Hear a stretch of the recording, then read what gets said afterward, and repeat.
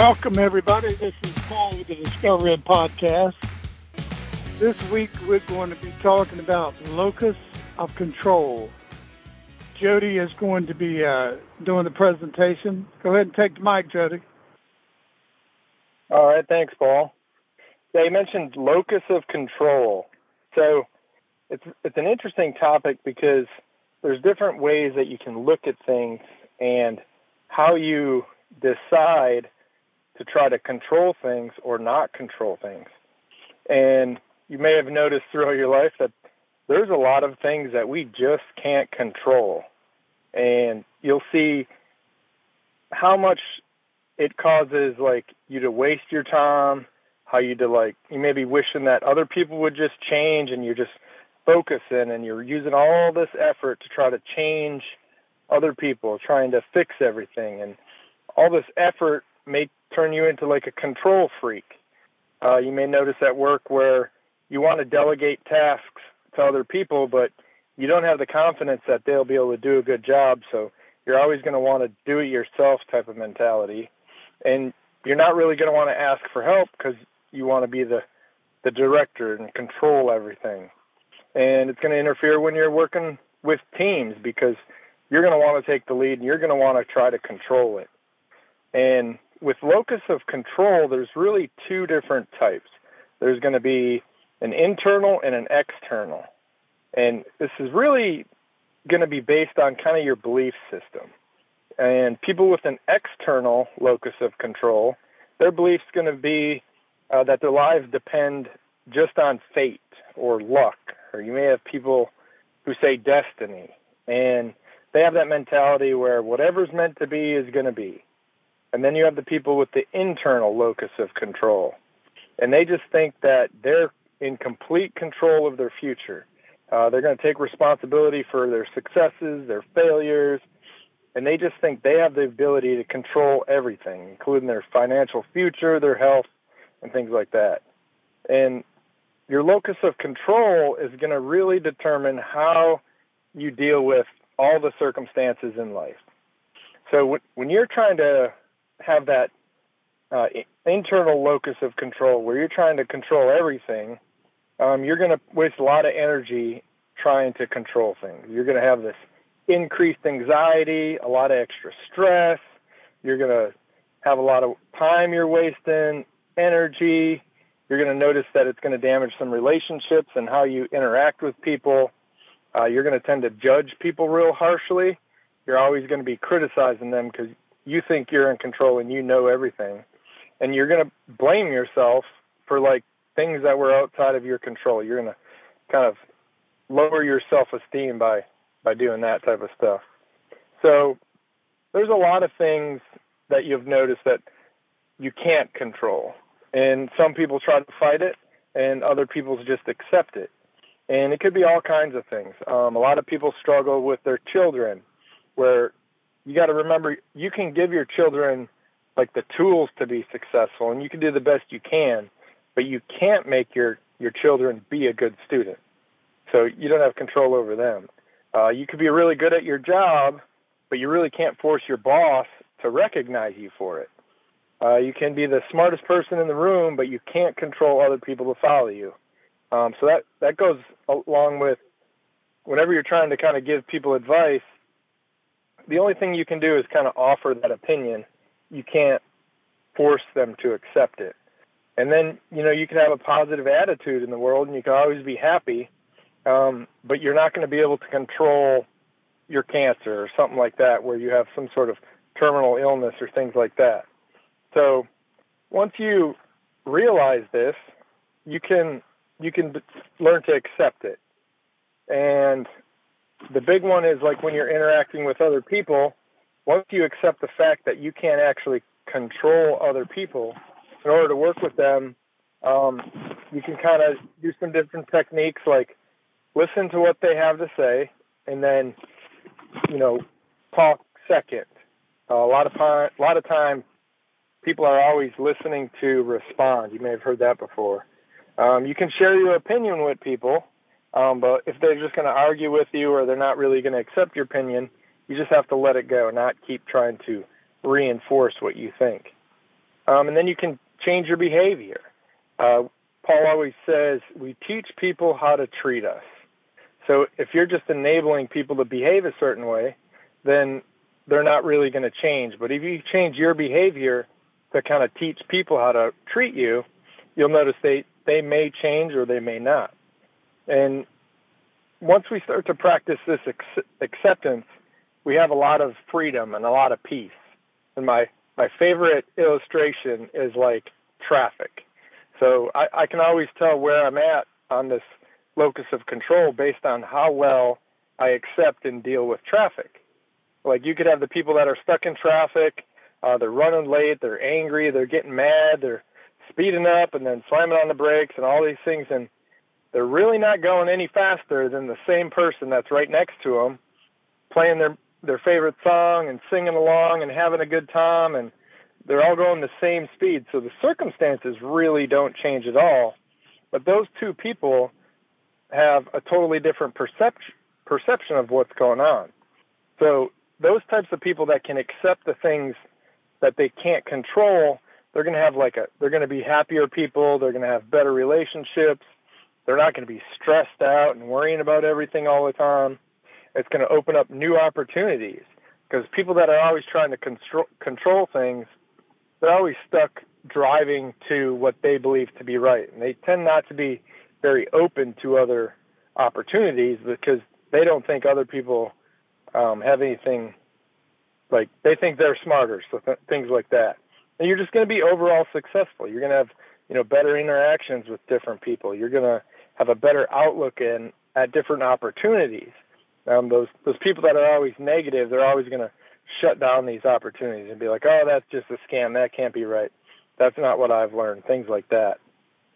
So that acceptance is really the key to happiness when it comes to this. And there's this prayer that was written by Reinhold Niebuhr, and it's used in some recovery programs. And I'm going to read this prayer. It's called the Serenity Prayer. And it says, God grant me the serenity to accept the things that I cannot change, courage to change the things I can, and wisdom to know the difference. Living one day at a time, enjoying one moment at a time, accepting hardships as a pathway to peace, taking as he did the sinful world as it is, not as I would have it, and trusting that he will make all things right if I surrender to his will, that I might be reasonably happy in this life and supremely happy with him forever in the next. So in there it talks about accepting those hardships, and it talks about, the courage to change the things I can, but accepting the things that I can't. So I think that's really the key, is once you can figure out which things you can't change, is to falling back on that acceptance and realizing that's outside my control. I can't change other people. I can only work on myself. Thanks, Paul. Thank you very much, Jody. Fantastic presentation.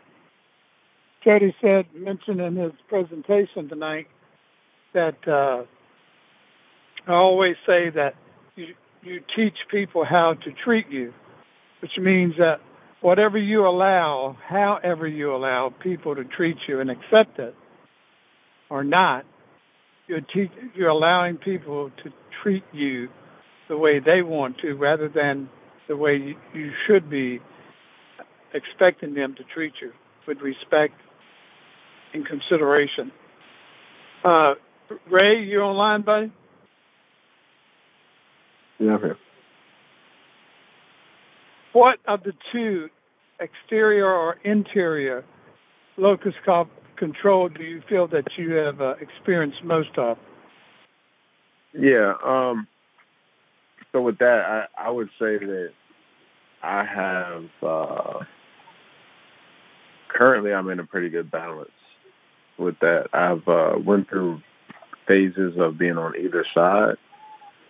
I think trying to take complete control of everything brings a lot of frustration, and feeling out of control and like you have no control of anything has its own challenges. And I agree the perfect balance is it's like almost taking, full responsibility and control while accepting that you don't have complete control. And I think that's reflected in that prayer, that he's asking for, to basically be able to know the difference between the things we can and cannot control so that we can essentially take control of what we can and let go of what we can't, because I can see that that's, especially my own experience and observing in others, that a lot of the frustration comes from when we believe we can't change things. So, and we may very, very well be dealing with something that we can't. And so then we think we can't change anything. And then we give up trying to control what we can, which is unfortunate. And I guess the same could be said vice versa, when you're taking too much control and then you realize you can't control everything. So then I guess it's the same way, you let go of that control. It can come from either end, which can prevent you from letting go of what you can't control, and also can cause you to give up controlling what you can control. So I definitely feel like I'm learning and maintaining a good balance of the two, but throughout my journey, I've experienced a lot of turbulence on both sides.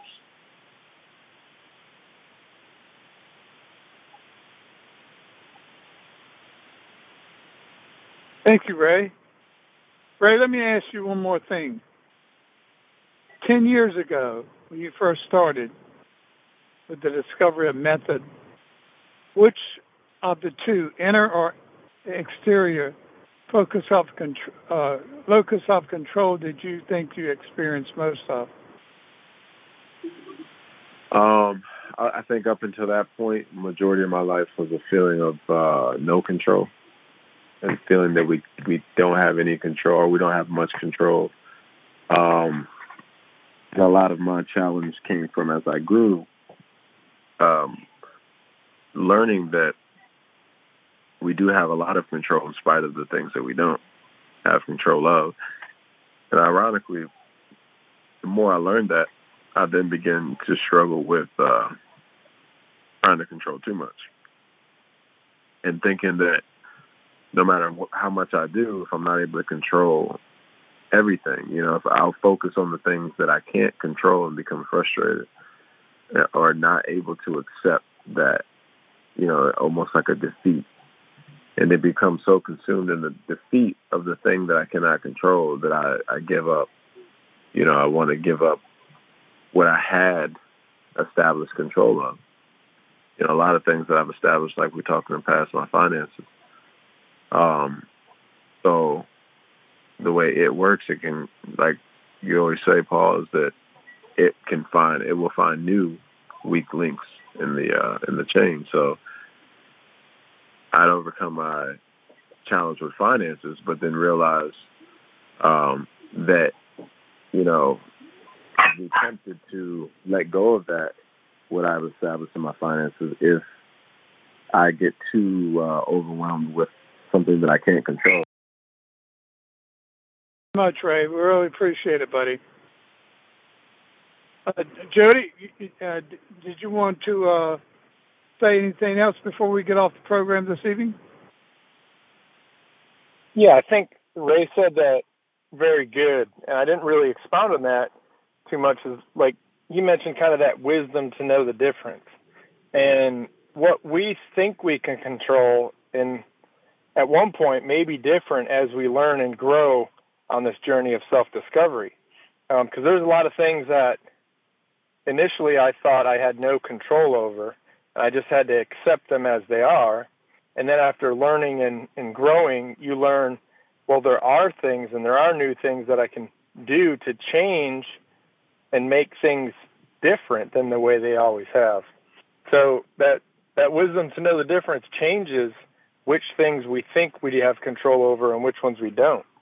Like there's a lot of people that think that maybe they're just destined to be fat. It's in their genetics. They're always going to be be fat, and they're kind of stuck, and they may learn some new technique or learn something where they're like, well, I don't have to be like this, and they'll completely turn their life around. There's other people that learn or think that, well, my dad died of cancer, so I'm going to probably die of cancer early too, or I'm going to get this disease, and they don't realize that they're kind of creating this subconscious program that's going to kind of cause that disease. And once they realize that, they can learn that they can do different things and they can have some control over their health. So there's a lot of different things out there, and you may not accept them in the beginning, but as you learn and grow, you're going to realize you'll have more and more control over certain things. Whatever technique or whatever thing you do or believe in, it's all going to be your perception and what you know and how you can change which things you can control and which things you can't. Thanks, Paul. Thank you, Jody. You're so right when it comes to, since my father, he died at 57. When I was the year 57 at my age, I really was very conscientious about the fact that, wait a minute, am I going to die? Am I going to be like my father? But of course, I come to the realization that I'm not my father. He had his own situations in life and what he consumed and what he did that affected his life at age 57. And I'm so glad that I only took a short period of time by focusing in on that and realized that there was a difference between my father's life and my life. And I've lived it a whole lot more productive since then. All right, gang. Next Thursday night, 7:30. Call 518-992-1035. And access call code would be 655-145.